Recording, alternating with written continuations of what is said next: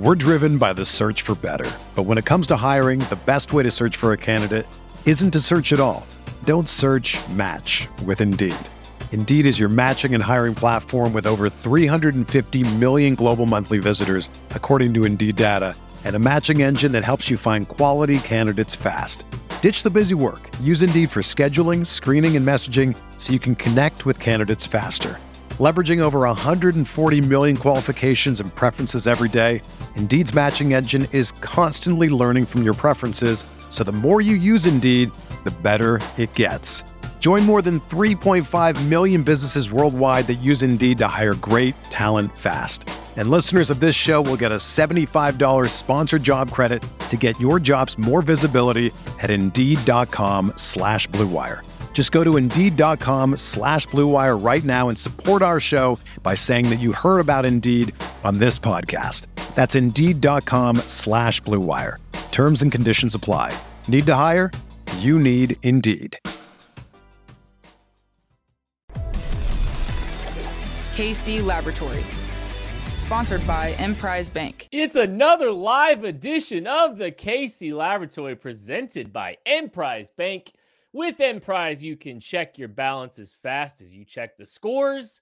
They'll even give you an instant replay so you can review the ruling on the field. Emprise Bank, member FDIC, our partner in possible.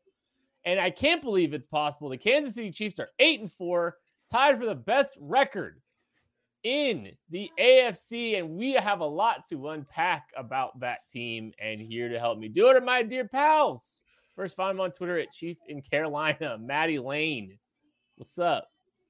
Well, don't lose December. Started off on the right foot.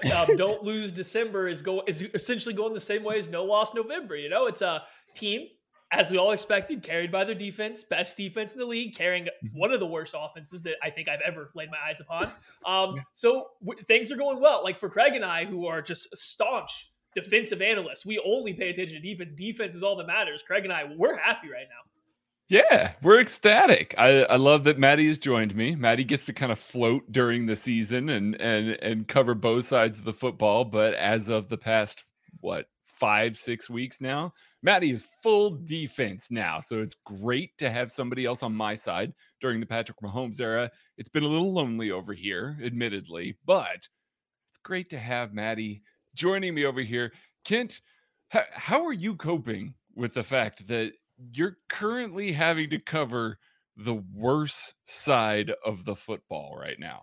Well, it was really fun to get Maddie involved with the optimism. That didn't happen. Fake news. Headed into the prediction for Chiefs Broncos, and there was a lot of momentum. There was a lot of good vibes that I was feeling. You know, Andy and Patrick Mahomes, they're going to figure it out because they're Andy and Patrick Mahomes. And, well, it wasn't great. I know Maddie's got a lot of strong takes. And we're starting with the defense. Don't you even dare do this. We are starting with the defense. Well, we continue to start with the defense, and we can just do that. Okay, that's fine. We'll just go there, and we'll start with the defensive side of the football. That's fine. We can get to the less positive things here later in the game, but I mean, I don't really like it's. I said it to Craig. I think on the KCSN live post game show. You know, at this point, this is a sample size. This is a very, very real sample size from this defense, and it's impressive. It's impressive what this defense has done. Continues to put together, continues to string together. Comes out of the bye week, does the same thing that they've been doing. I mean, this defense has been dominant, Maddie. It has. This defense has been exceptional. And we're going to run out of ways to describe them, I think, throughout this podcast. So I know Craig's just chomping to get back in here because he's going to have some stats and some numbers and stuff with you. So from my standpoint, it was from the very beginning, though, the first series of the game, who was the player that you saw making all the plays that was setting the tone? It was Melvin Ingram, a guy that they brought in the middle of the I don't know how Pittsburgh let him leave the way he looks right now. I don't get it. I really don't understand, let alone letting him go to the Chiefs. I understand they had no other takers. How did they let that man get out of the building? I get it. Alex Highsmith's really good. TJ Watt's the best defensive player in all of football. I get it, but you couldn't find a way to let that guy play a little bit. First series of the game, he's setting the tone. As the game continues, you get vintage Chris Jones, you get Juan Thornhill showing up, you have Willie Gay making plays, Jaron Reed. Guys are making plays everywhere. Everybody is making a play throughout the game. Like, it rarely are we going a full game without somebody making a play. Every single player that steps on the field is making. Ben Niemann tipping a pass that Dan Samuelson's returning for a pick six. Everybody's making plays for this defense right now. You can't point to a single spot and say that's a definite weak link that we're going to attack, because even if it looks like it on paper, it's not sure. Mike Hughes did not get embarrassed in this game against the Denver Broncos.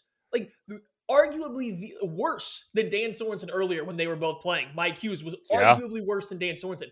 He did not get embarrassed. Now, he split time with DeAndre Baker. I still would argue that Baker maybe looks a little bit better, but Mike Hughes played fine. He wasn't an issue.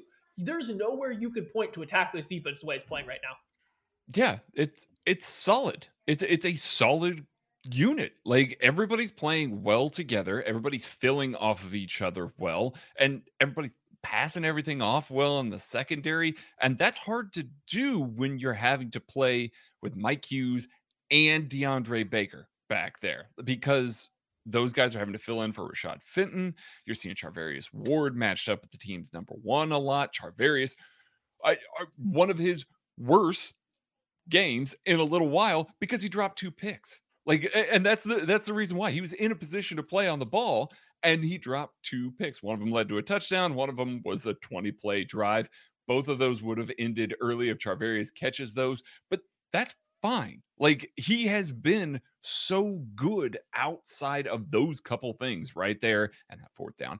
But it's been so good to see these guys that I think we viewed as role players, or maybe, guys that were just kind of filling in, replacement level players, now all of a sudden are making those impact plays. Like Maddie said, guys that are in the backfield, guys that are breaking up passes, guys that are picking the ball off, guys that are just doing what they need to do above what we maybe expect from a lot of these guys. I know it's a very top-heavy defense from a salary and asset standpoint, but as it stands right now, they're getting good play out of those guys that they're paying a lot of money to right now. Make no mistake, both Frank Clark and Chris Jones were very good yesterday against this Denver Broncos offense.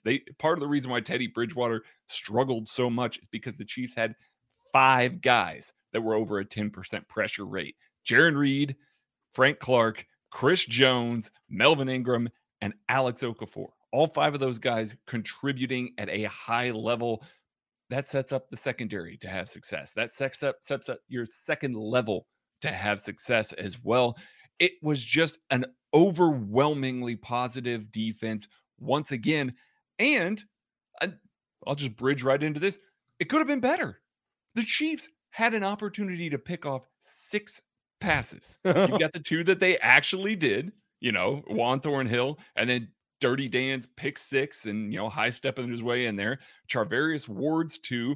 Willie Gay had one on the second drive of the game that would have been a pick 6. If he catches that, he's gone. And then Alex Okafor had that one that was a screen pass right before the end of the first half that he almost picked off. I don't know if he's going 45 yards out running Teddy Bridgewater to the end zone. Just stiff arm him into the sun. Oh my God, that would have been glorious if that would have been the case. But so the Chiefs made them work or look even worse than they were. I mean, they were forcing a risk-averse quarterback in Teddy Bridgewater, a guy that plays it safe 99% of the time, into making a bunch of errors in the passing game. So it didn't matter what the Broncos really did on the ground. What they were able to do to affect Teddy Bridgewater was massive this week, and was the reason why they were able to keep them off the scoreboard. Shout out DeAndre Baker.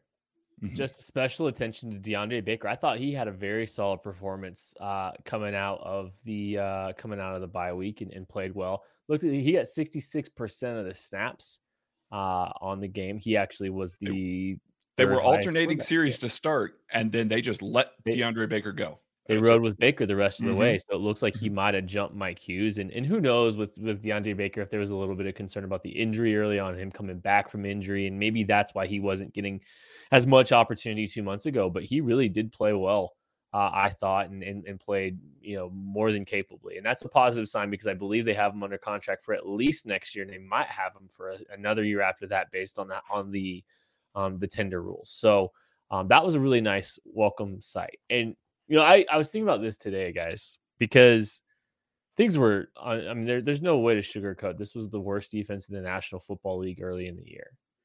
And in the range of outcomes, expecting to see this,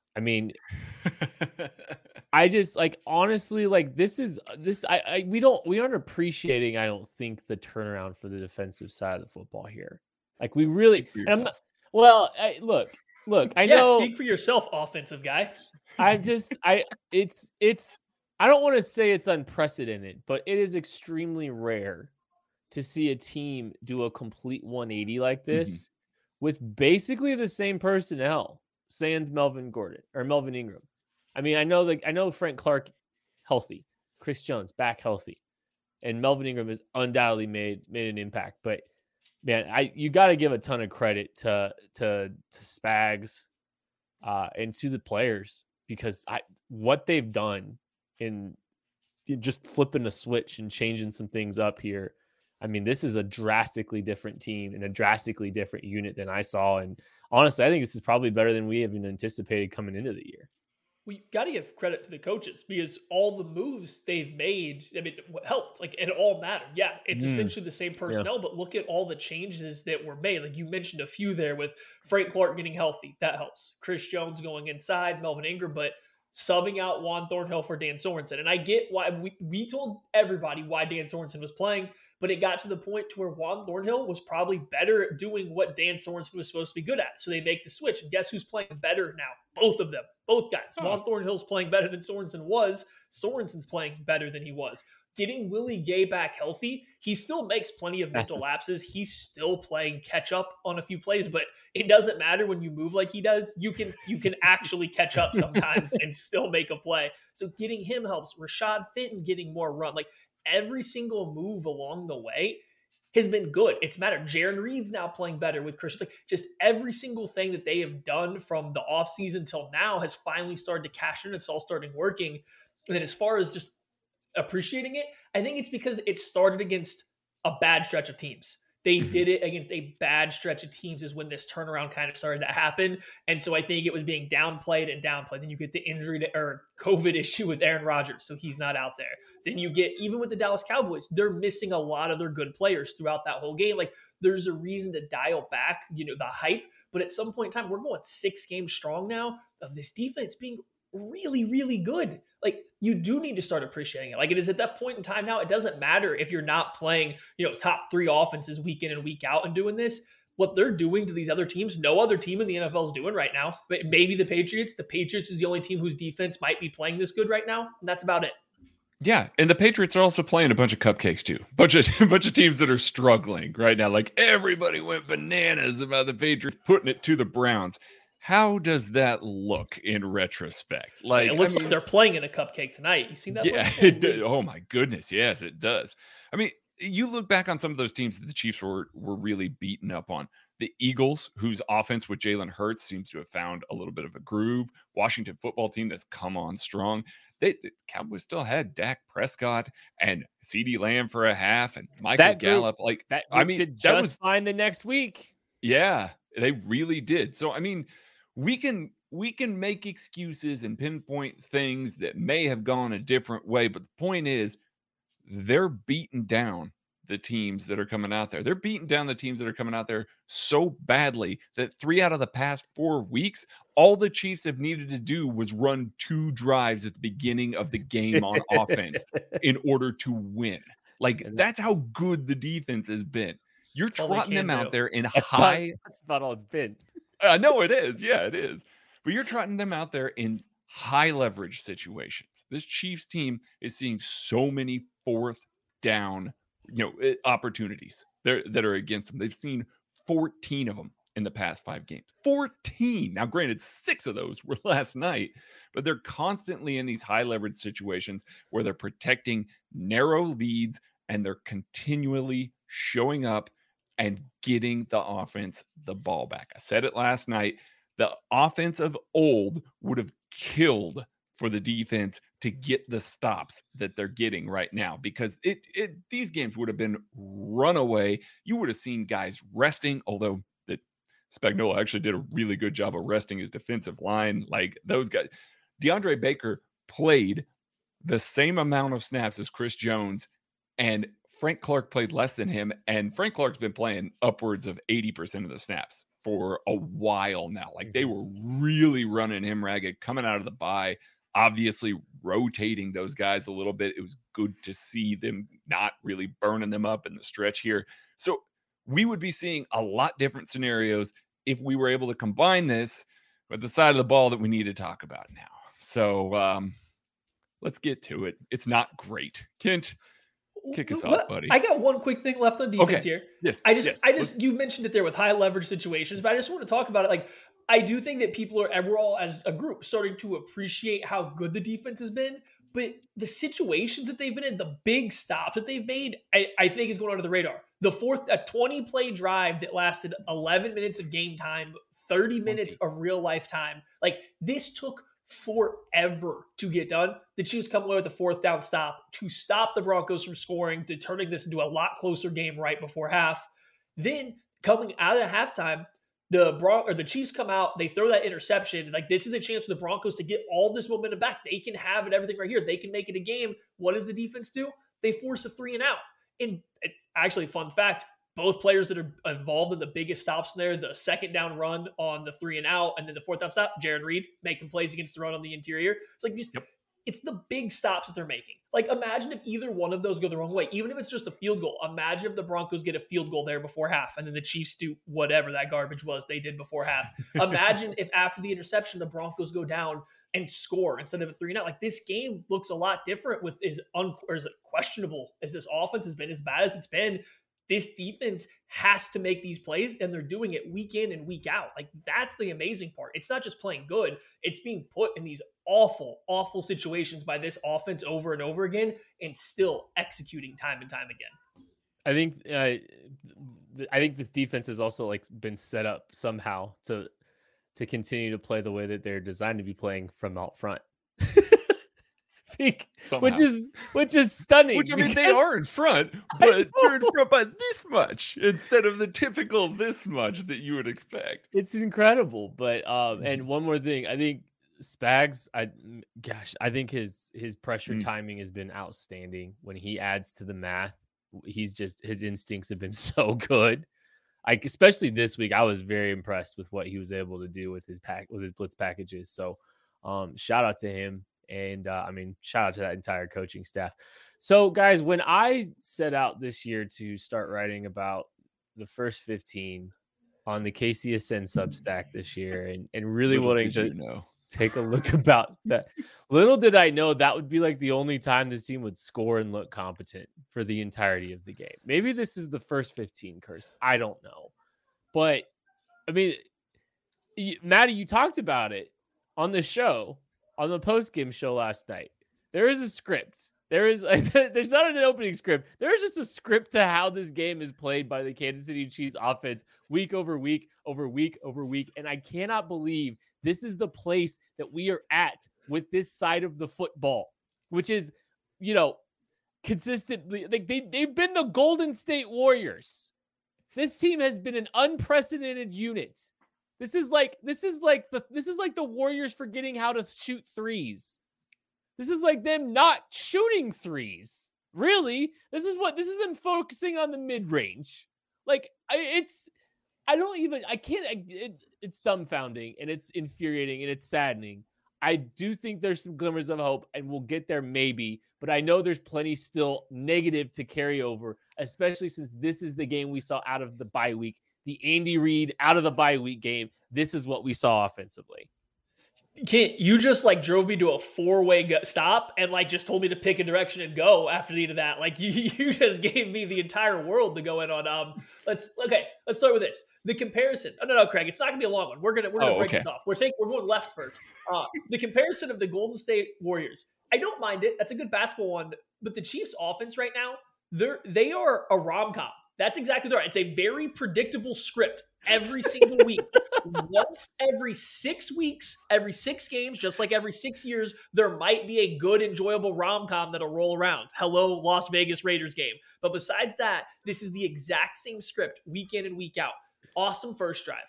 Good second drive that usually ends up in a field goal because something dumb happens in the red zone. The rest of the first half is this just flailing around, lots of 3 and outs, not playing well. They come out of halftime. They look pretty good. Here comes the strong second half push. Oh, wait. Turnover in opponent's territory. Then they try to go a couple drives where they push the ball downfield. They try to force an explosive play. It doesn't work. Then they just end up running the ball 800 times in the fourth quarter for no real success. Week in, week out. It is as predictable as any random romantic comedy you can think of that has released in the last 2 decades. That's the Chiefs offense right now. Every week, Craig. I love that. I love that analogy. That's so good. That's really good. That's really good. And he's right. I mean, the opening script is pretty good. Like, I went back and I looked since week 5 because the first 4 weeks of the season, the Chiefs were kind of steamrolling all game long. About week 5 is when it started to fall apart in a big way. The Chiefs, in the first 2 real drives of the game, like not a short field, like the defense, got a turnover in the Cowboys game. I didn't count that one. I want to say the first they didn't. Last I checked, I don't think they scored a touchdown on that play, on that possession. That's true. That's true. They did not. So the first 2 real drives where Andy Reid has a script and he's working off of it, they've averaged 52 yards a drive and over 3 points a drive.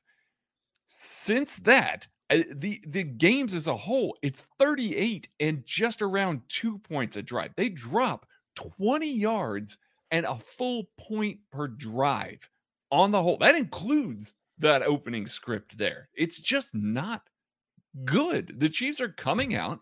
They are scoring or turning it over in some cases, but they're coming out and they're scoring at will, and they're opening 15, and then it just disintegrates. Like, it goes away completely. They have scored on 9 of the 12 opening sessions. Basically, they have scored a touchdown in 9 of the 12. The only other ones were the Titans, the Bills, and then that Chargers game where they got into the red zone a whole bunch of times and turned it over a whole bunch of times. So they've been so effective at moving the ball and putting points on the board early. That's why it's so baffling. I think that's why everybody's getting so frustrated by it, because you see it. It works, and it works every week. So why is it when it shifts to, hey, we got to make an adjustment. Hey, the defense is picking up on some of the things that we're attacking them with this week. Hey, we've got to make a small little tweak to what we're doing. Does it fall completely apart? Because it's so concerning that there is such a stark difference between that first 15, opening first couple drives, and everything else that happens in the game. Well, and this is where I want to take this a little bit, because I want to know where you guys want to hand blame out for this particular game, because I think there's been, like this is where I'm curious, because like I know there's a lot of layers to that, because I know Maddie's going to get pissed about the end of half drive. I know that for good reason. Still am. I stop being pissed about that. Stay mad. Get mad, stay mad. But is that play calling, or is that just decision making? Is that game management? And at what point did Andy just say, we got this? At what point did Andy just sit on the football and let us all just kind of simmer and stew with the fact that the offense really didn't do much? And how much of that decision making was the drops that the wide receivers were making? Was the lack of the miscommunications between Mahomes and receiver? Like, I'm fascinated where you're going to hand blame out, both of you, because I think there's devil's advocates for everything, and I think I think the answer probably for me falls somewhere equal share almost. But I want to hear where you're going, Maddie.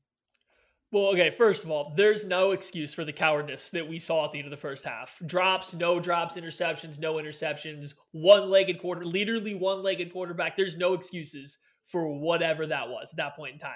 You had 2 timeouts. There was barely over a minute left. Like, worst case scenario, if it doesn't work after you throw the ball twice, you get them to burn a time.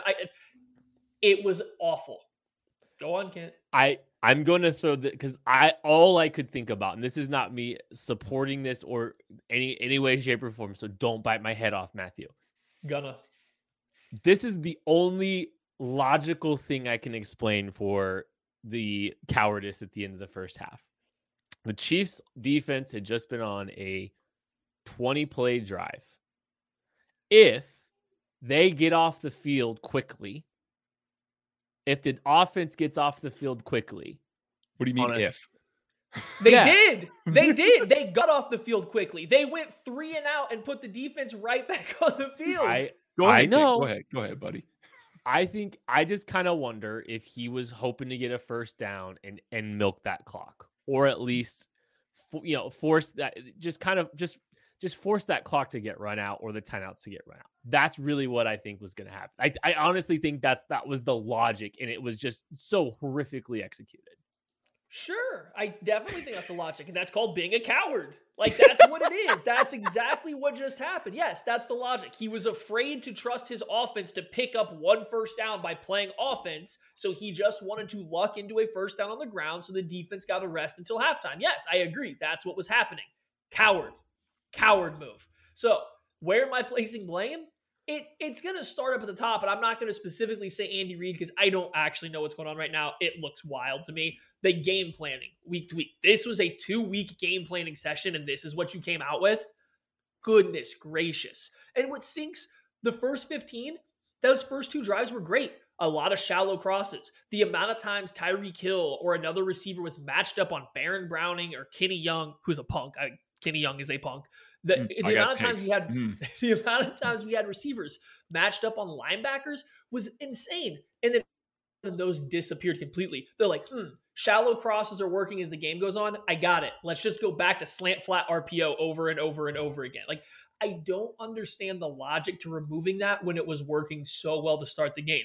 So the game planning, terrible. Last year, when the Chiefs played the Broncos played a ton of single high. They were rolling down a safety a lot last year, and they were doing it early. They weren't doing it post-snap. They were doing it a good 3-4 seconds before the ball was snapped. That's enough time for Mahomes to see it and to do stuff. Guess what they did this game? The same thing. How many times did the Chiefs even attempt to challenge vertically? Like once? One time, and Mahomes' arm got hit trying to hit Hill on a deep over route. He was wide open, by the way. They simply just refused to attack the Broncos defense and the way the Broncos were allowing them to attack them. And this week, much like the Raiders week, it aligned perfectly with what they wanted to do. So whoever is controlling the game planning from a week to week, from a team specific standpoint, you get 75% of the blame. 75% goes to whoever that is, whatever group of people that is doing that, they get the vast majority of the blame. The other 25% goes to these bum receivers who can't catch a football. I'm kidding. They're not all bums, but these guys can't catch. I don't understand how you can't catch. Andy Reid's talking about the need to go back to fundamentals of catching. What have you been doing for the last 11 weeks? Like, this has been an issue all year. What you doing on the bye week? Like, what?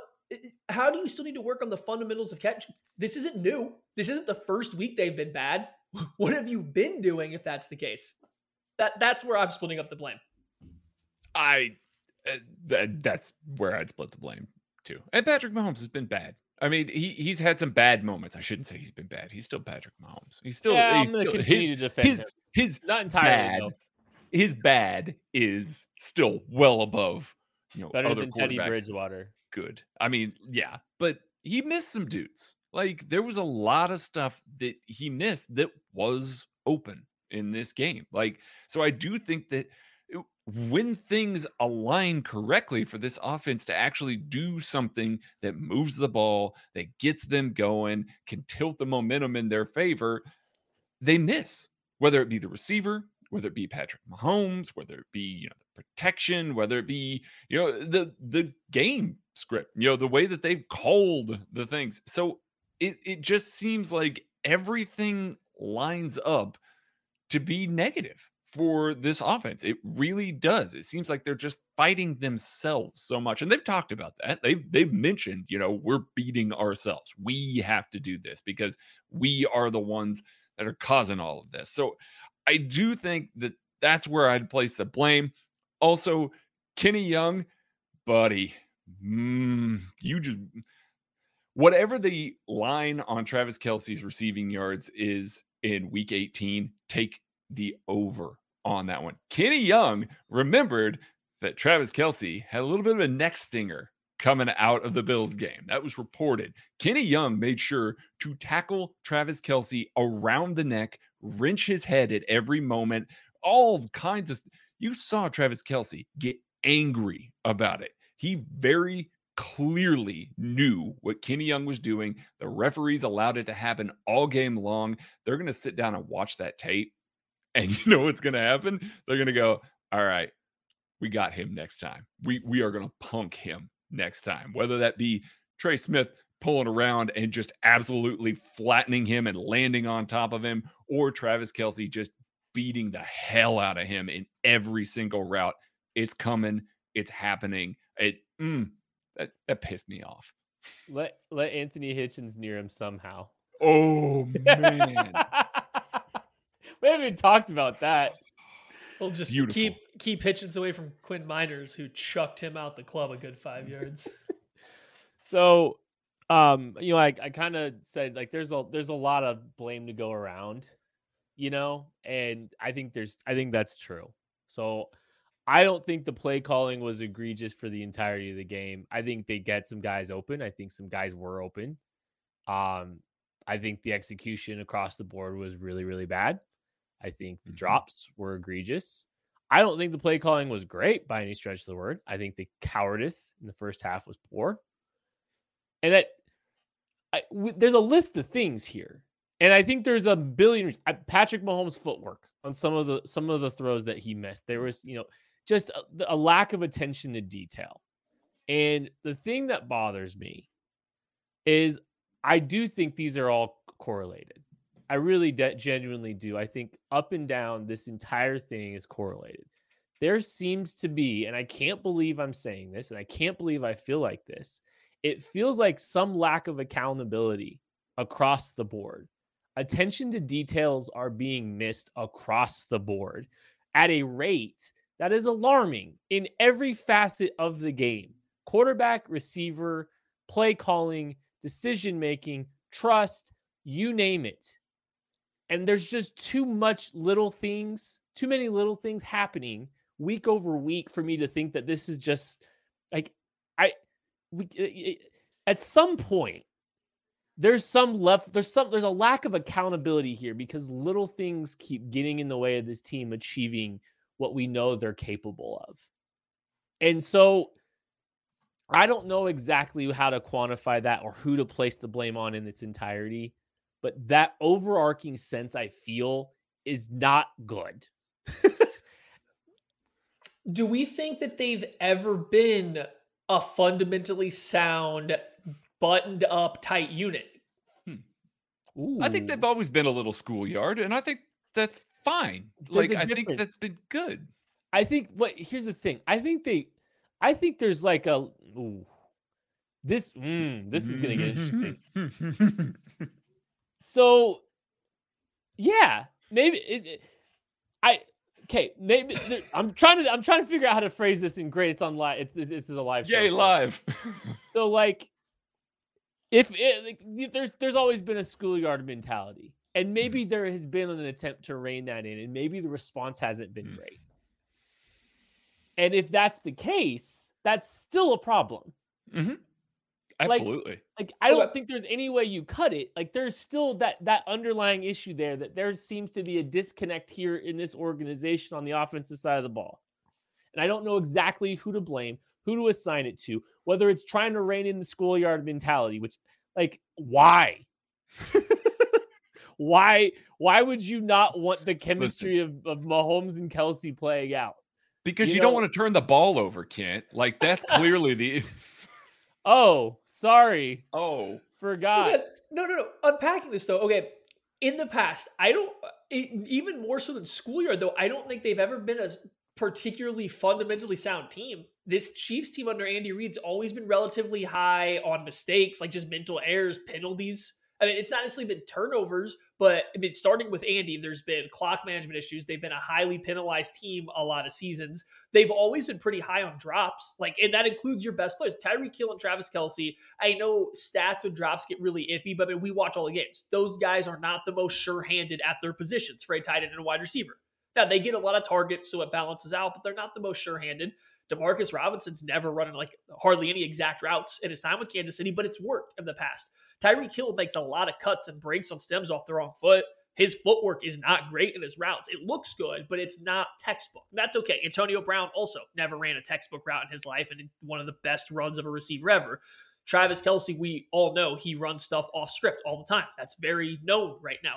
This team's never been a fundamentally sound team. They've never been a team that's doing things by the book. So when you see a receiver that's, looking upfield as he tries to catch the ball, that's normal, in my opinion, for this team. That's normal for them. Patrick Mahomes with awful footwork, trying to sling a ball sidearm because it's a slightly easier throwing window, not because he can't throw it overhand, just the window's slightly more open. That's normal for this team. All of a sudden this year, though, all this stuff just isn't working. It's just a little bit off. And as to Kent's point, is that somebody trying to correct their loose style of play? Chris Sims, 2 years ago or last year, I think it was 2 years ago, had a big whole thing just about how they lacked exact routes. They lacked a lot of man beaters in this offense because it was all guys running to space. All their routes were called to go to space, not a specific yard depth with a specific leverage or anything. It was all into space. That's how the offense was running a couple years ago. Now, all of a sudden, we're getting all these RPOs that are a little bit more farther downfield, slant, hitches. Now you're getting a lot of these option routes. That's exact. They've turned from just the completely free-flowing thing, and it almost looks like they're trying to shift into a more precise offense, which I don't think is a bad thing, but it's just clearly not working. So I agree the fundamentals are lacking, but I think they kind of always have been. My issue now is they're not making up for it because their confidence is shattered by whatever else is happening. Nobody on this team plays confident on the offensive side week to week. I think you can see Patrick Mahomes' body language as the game goes on when those drops start coming. When you see the receivers not running to where he expects them to be. I'm not saying he's right, they're wrong, just whoever.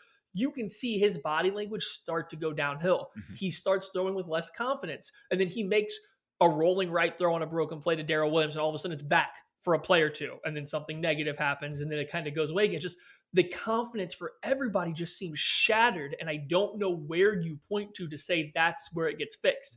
Is it just letting them play loose? Is it trying to rein them in and just run the ball and throw the ball 4.8 yards ADOT or whatever they've been trying to do lately? What is the fix? I don't think it's what they're doing. It's clearly not working, but I mean, something's got to change. Well, fundamentally, then they don't have, it's a fatal flaw that won't be fixed if all that is true. Because the formula is now we're going to make the Chiefs drive down the field with great consistency. We're going to force this undisciplined team. Well, they're just forcing this group to drive down the field and not make a mistake. But this group is prone to make a mistake when they're not as high velocity as they normally are.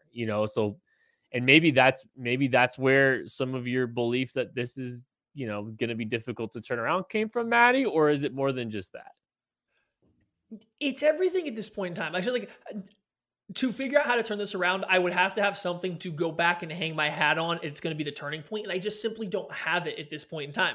We kind of thought coming out of the Raiders game it was going to be there, but then you realized the Raiders kind of gave you a gimme, and then the Chiefs didn't carry that confidence forward. Also, I don't know where you're going to have the belief that this thing turns around right now. I don't know where you get it from. I don't know how you instill confidence in a team that isn't being put in the situations in the past where they've been the best. This coaching staff is not putting the offense in the plays in the spots that they succeeded in the past. And the few times that they do, the offense isn't executing. So which leg has to come first? You can simply sit here and say, oh, if they execute better, this game looks a lot better. Sure. If nobody drops the football in this game, the Chiefs looks just fine versus the Broncos on offense. Oh, they smoke them. Yeah.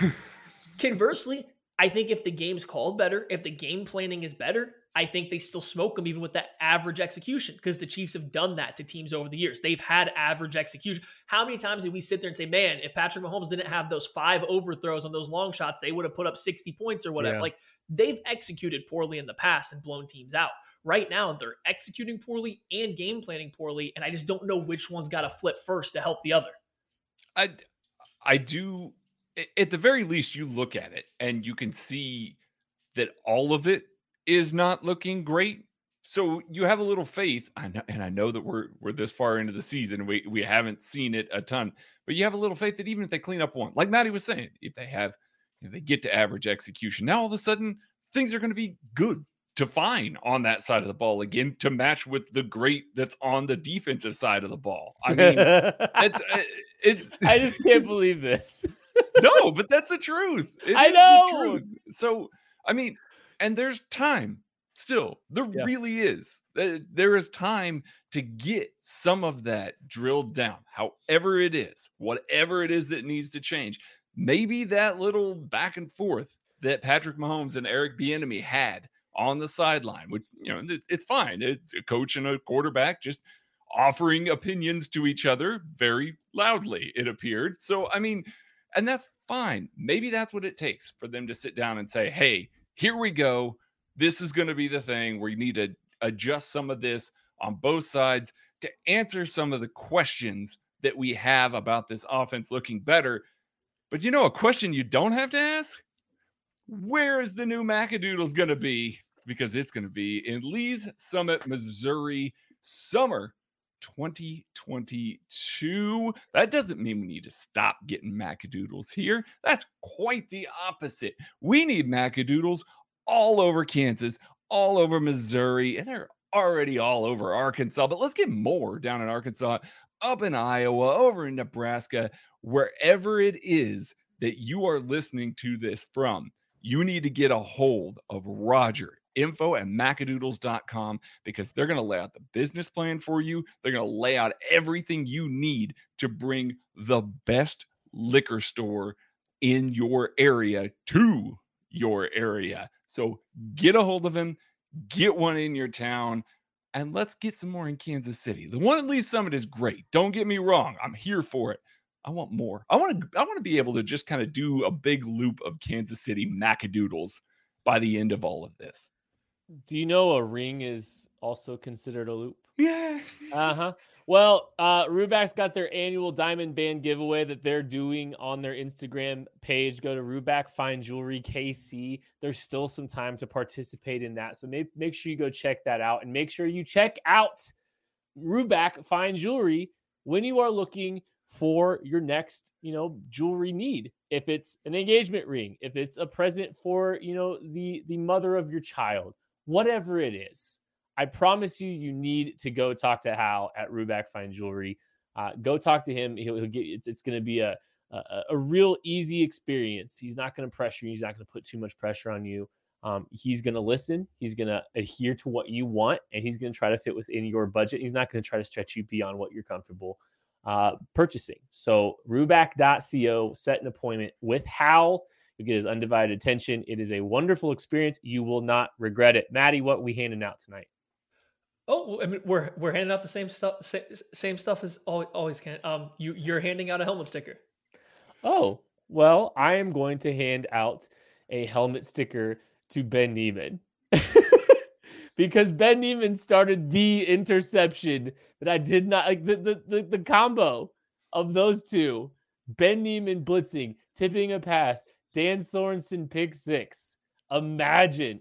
I just cannot believe that is a combination that we experienced here on an interception tip pick six. So shout out Ben Niemann, who hasn't really got a ton of attention when it comes to that play.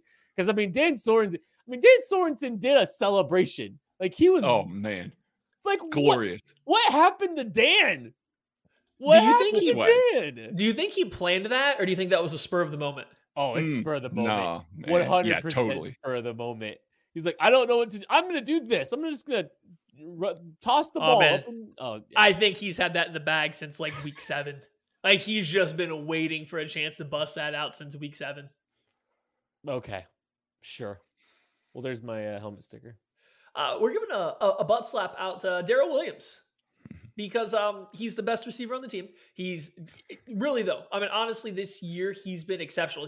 Everyone's going to remember the catch down the sideline, the great catch, essentially the only deep pass the Chiefs were able to complete. But he had 2 other catches. One of them was another nice little snag. He's looked really good as a receiver this year. Getting Greg Lewis to come over from being the wide receiver coach to the running back coach, I think we all got really excited that was going to help Clyde Edwards-Helaire. Like, I remember that was a talking point in the offseason, how this was going to turn, weaponize Clyde Edwards-Helaire. He's going to line him up out wide. They're going to run some routes out with him. They also did do that. They did run a route with Clyde Edwards-Helaire from a kind of receiver spot. He was in motion towards the backfield. Stack. It was like it was a stack, but he was lined up like 3 yards off the line of scrimmage. It was a nice route, though.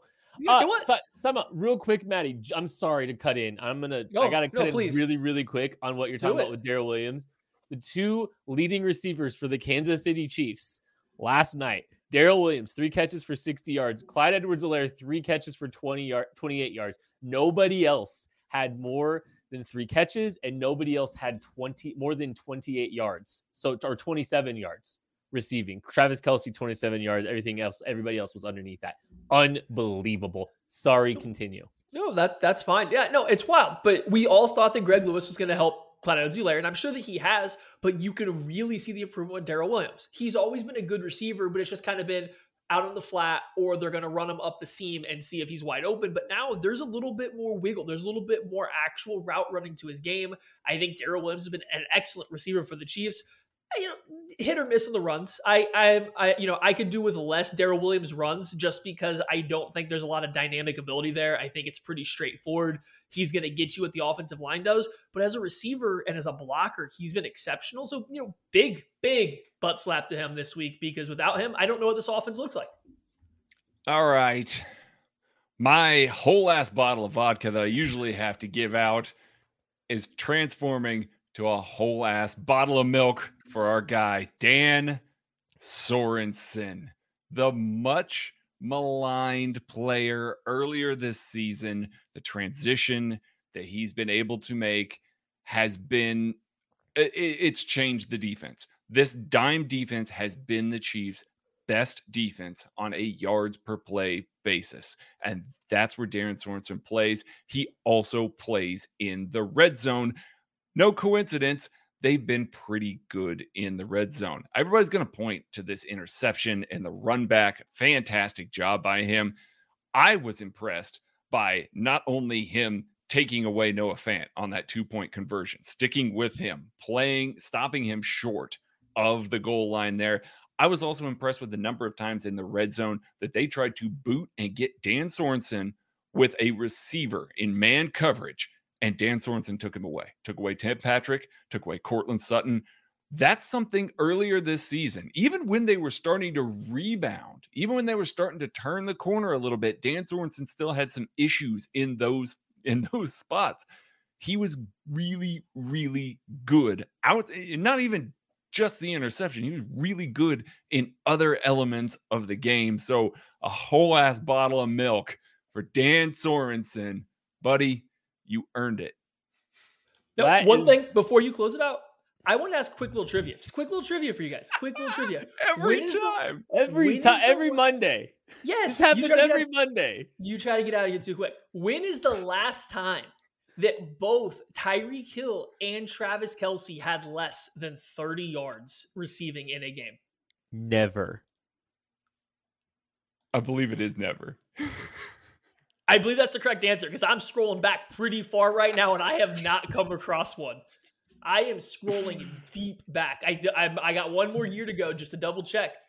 But the judge, Young Regis, has just informed me. Yes, the answer is never. So Kent, you were correct. Cool. That's going to do it for this episode of the KC Laboratory Live. Go ahead and go watch Bills Patriots. I guess we're rooting for the Bills tonight, and then the Tampa Bay Bucks next week, because then if the Chiefs #run the table, there's only 2 teams standing in their way of a 1 seed. That is going to do it for this episode. Thank you so much for supporting KC Sports Network, and we will catch you later.